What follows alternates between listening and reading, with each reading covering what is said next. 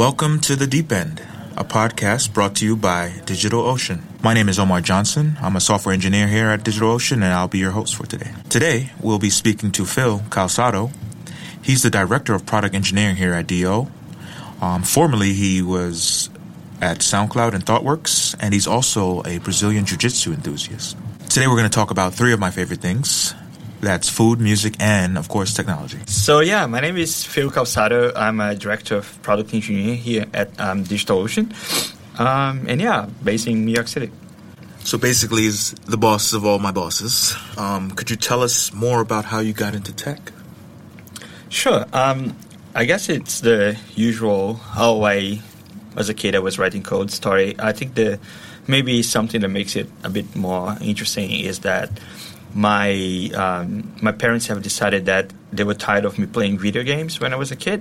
So when I was, maybe 9, they decided to fulfill my request and give me a computer. But instead of a 486 computer as I was asking for, they decided to give me a super old school Apple II clone, which was probably like more than 10 years old. It was older than me, the computer. Nice. And the main idea or the main strategy was that the computer had no operating system. All it had, you would turn it on, you would plug it on the TV, and then you turn it on, and all it had was a prompt where you had to type in code in BASIC. So it had no operating systems, no game, nothing. If I wanted to play any game, I had to type in the game myself and learn the syntax of the language and all this kind of stuff. Which, as an eager child, I was really typing it as fast as possible so I could actually play the game. But it turns out that typing in the code and seeing how it would fail and changing little things became more interesting than playing the game itself. Nice. From that's kind of how I got started into coding and computers in general. Amazing. Basic, huh? That's kind of how I got started too as well.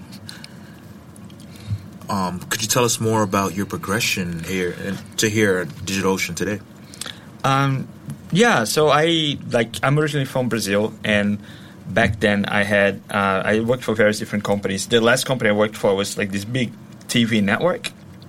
But then about 10 years ago, I left Brazil, first moved to Australia, worked as a consultant for various different companies, small startups, big enterprises.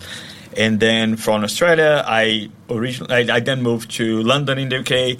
I worked for the Guardian newspaper for a little bit. I worked for some big banks. And eventually, I made my way back to startup land. I ended up working for SoundCloud, where I was one of the kind of not super early engineers, but pretty early. I was at SoundCloud for 4 years. I lived in Berlin for 4 years. And after that, I was like, okay, what's the next challenge? Which drove me to New York City, working for DigitalOcean. It's a very interesting opportunity in the sense that it aligns a lot of my interests in software technology, how to produce, how to create an experience that developers actually will enjoy using. At SoundCloud, we were using lots of different cloud providers, and the amount of stuff we had to go through just to get a simple setup running was incredible. It's just so much work. And DO was super on point on being attractive on the developer experience side of things. So, that's how I ended up here. If you had to consume something, a beverage or a food item, for the rest of your life, what would that be? Oh, wow. That's... Well, if I had to choose something, it would probably be Brazilian barbecue. Oh, wow, nice. It's but you have to understand that, so that's my boss here at DigitalOcean, Greg Walden, really his hobby is convincing people that I'm a foodie and a hipster. Turns out that I live in Brooklyn? Not really. Okay. And also, I drink Soylent. Oh. I am the very opposite of a foodie. But I really like Brazilian barbecue. It's just it's probably my favorite meal. So if you planning on having one, please invite me over. I would go. Never trust me to recommend a restaurant or anything like that. I know nothing about food. Now, which meat in this Brazilian barbecue do you like? Because I've been to a restaurant and they bring around a plethora of meat, and I have a hard time choosing. Well, the nice thing is that it's all you can eat, right? You don't really need to choose. You don't have to choose. I like that. Whatever you want. You kind of cheated, you know that. But there's one particular cut. of meat that's called a picanha in Portuguese. It's kind of rump steak. And if you have it the right way, it's probably the best meat you can get. Very nice. You mentioned quite a few experiences at very large corporations such as SoundCloud. And I'd imagine with very large engineering teams such as DO here, operating at massive scales. What advice would you give to anyone when it comes to scaling engineering?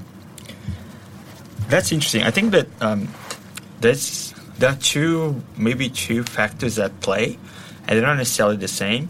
One is how do you scale your engineering team, and the other one is how you scale your systems, architecture, and things to support millions or whatever number of users you might have. That's kind of large. When it comes to engineering teams, I think there are many different interesting challenges going to come to into somebody's life, like trying to do that. But they're a bit more complicated, so I'm going to focus on the systems part of it, just as an easy way out of the question. And I think the most important advice I would give to anybody who might have a small operation right now, or is in like some startup or whatever that's starting to get some traction, is don't think about internet, web scale, whatever right now. Think about validating your product. Think about getting your idea out, seeing if you can get users, you can get traction. Yeah. The moment you will find where, maybe now your systems are breaking, maybe your development processes don't work anymore, and there's so much published material that you'll be able to change course and go to a more sustainable or scalable architecture and processes and all that. But if you don't have a working product, you're never going to get there. Yeah. So the first thing, don't focus on scalability. Don't even think about any of these things. Just use whatever works for you, whatever you know best, whatever you have access to. Push it out, put in front of users as frequently as possible and as soon as possible, and see if you have traction. And if you don't have traction, that's okay too. But just see where you need to change to create a new hypothesis, validate what you're doing, see how you can make your idea a big thing. That's definitely the best advice I was ever given. Yeah. And I have to say that every single successful company I've worked at, DO, SoundCloud, many of my clients at when I was a consultant, and they always started as big, blobby, horrible architecture things that were great for the first few years, and that's what you need, because you need to validate your idea. And by the time they started being successful, they started attracting a lot of people, and this actually became a problem. They had enough money and enough traction to actually hire people and to build systems and kind of change what they were doing to a more mature architecture tool set, all this kind of stuff. So best advice I would ever have is don't worry about it until you have to worry about it. It's not rocket science. There's plenty of documented material, prior art that you can use when you actually need, as opposed to just trying to guess what the future is going to look like. Great advice. VCs are knocking down their doors. They got tons of customers, and they're going through the growing pains. What are some advice that you would have for them? So at this stage, in my experience, it's when you need to start thinking about shaping your internal systems in a way that will allow for your teams to be more productive. Because you still, even if you are, you might have money right now, you might have a fancy office somewhere, you might start hiring a lot of people, but if you don't pay attention to how these people, you can't just add more people and expect that productivity will double. Yeah. You really need to shape your systems in a way where all these new people you've hired can work effectively and actually, 100% of their capacity is applied to the product. Some way of thinking about these things that I have used in the past multiple times and has worked well is to go about your big application, your sometimes called the monolith, probably the Rails app, because come on, let's all be real here, right? It's going to be some Rails app somewhere. It's going to be massive. and look at that and think about all the multiple different things that go into the same app. So you might have billing code, you might have user management code, you might have product fulfillment, whatever, depending on what domain you are in. All this stuff is in the same code, which means they all kind of have the same, they all die together, they all live together, they have the same life cycle. So as an engineering leader coming to a company like that, the first thing you might want to do is to map out what are the different kind of boundaries within your systems, what are the subdomains within your domain. And you might want to start considering extracting these things out from one big application into various small applications or services that, can have independent life cycles. So maybe, you have user accounts, and that's good, but nobody has touched anything around user creation or user management for years, and it's pretty mature side of your business. But at the same time, let's say your order fulfillment process is going like crazy, you're changing it every day. So you might want to detach these two pieces of code, sometimes writing different services or whatever it is, so that the folks working on the fulfillment part that, are deploying code every day, every hour, don't have to, every time they make a change, every time they deploy something new, they don't have to carry all the baggage of, the user management services. Stuff that never changes. And if they actually break something, because, move fast and break things and all this stuff that in startup land we're used to, if they break something, the breakage is contained within that one domain, application, service, whatever you want to call it. You're actually doing effective risk management, and by doing risk management, you might be increasing the productivity of your overall organization. I think the hugest, or every time either when I was consulting to these folks or now that I talk to people, customers or whatever other people who are in this situation in the companies, they're always very confused why just, now that they finally have time to hire more people, they've been trying to hire people for so long, they had no money. They have money, they keep adding people, but at some point productivity hits a wall, and it doesn't matter how many people you add to your organization, you're still not going to get that much productivity gain. I would argue that it's probably, it might have a lot to do with the way your software is organized, and being a bit more explicit around these borders can help you out.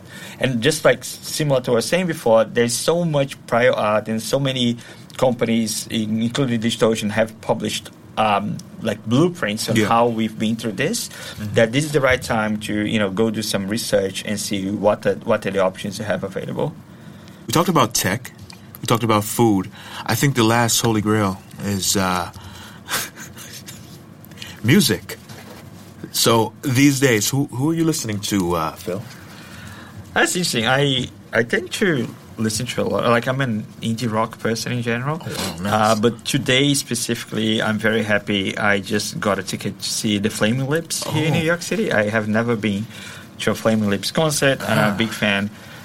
So if I had to think of a track today, I would probably think of from the Yoshimi Battles, the Pink Robots album. I think it's 2009, maybe. There's a track there called Yoshimi Battles, the Pink Robots Part 1 and 2, and I have had this track stuck in my head for the past 8 years. Oh wow! So I definitely recommend if you want to have the same experience. That's awesome. So that's a wrap for the very first episode of The Deep End. I want to thank you, Phil, for taking the time out to join us.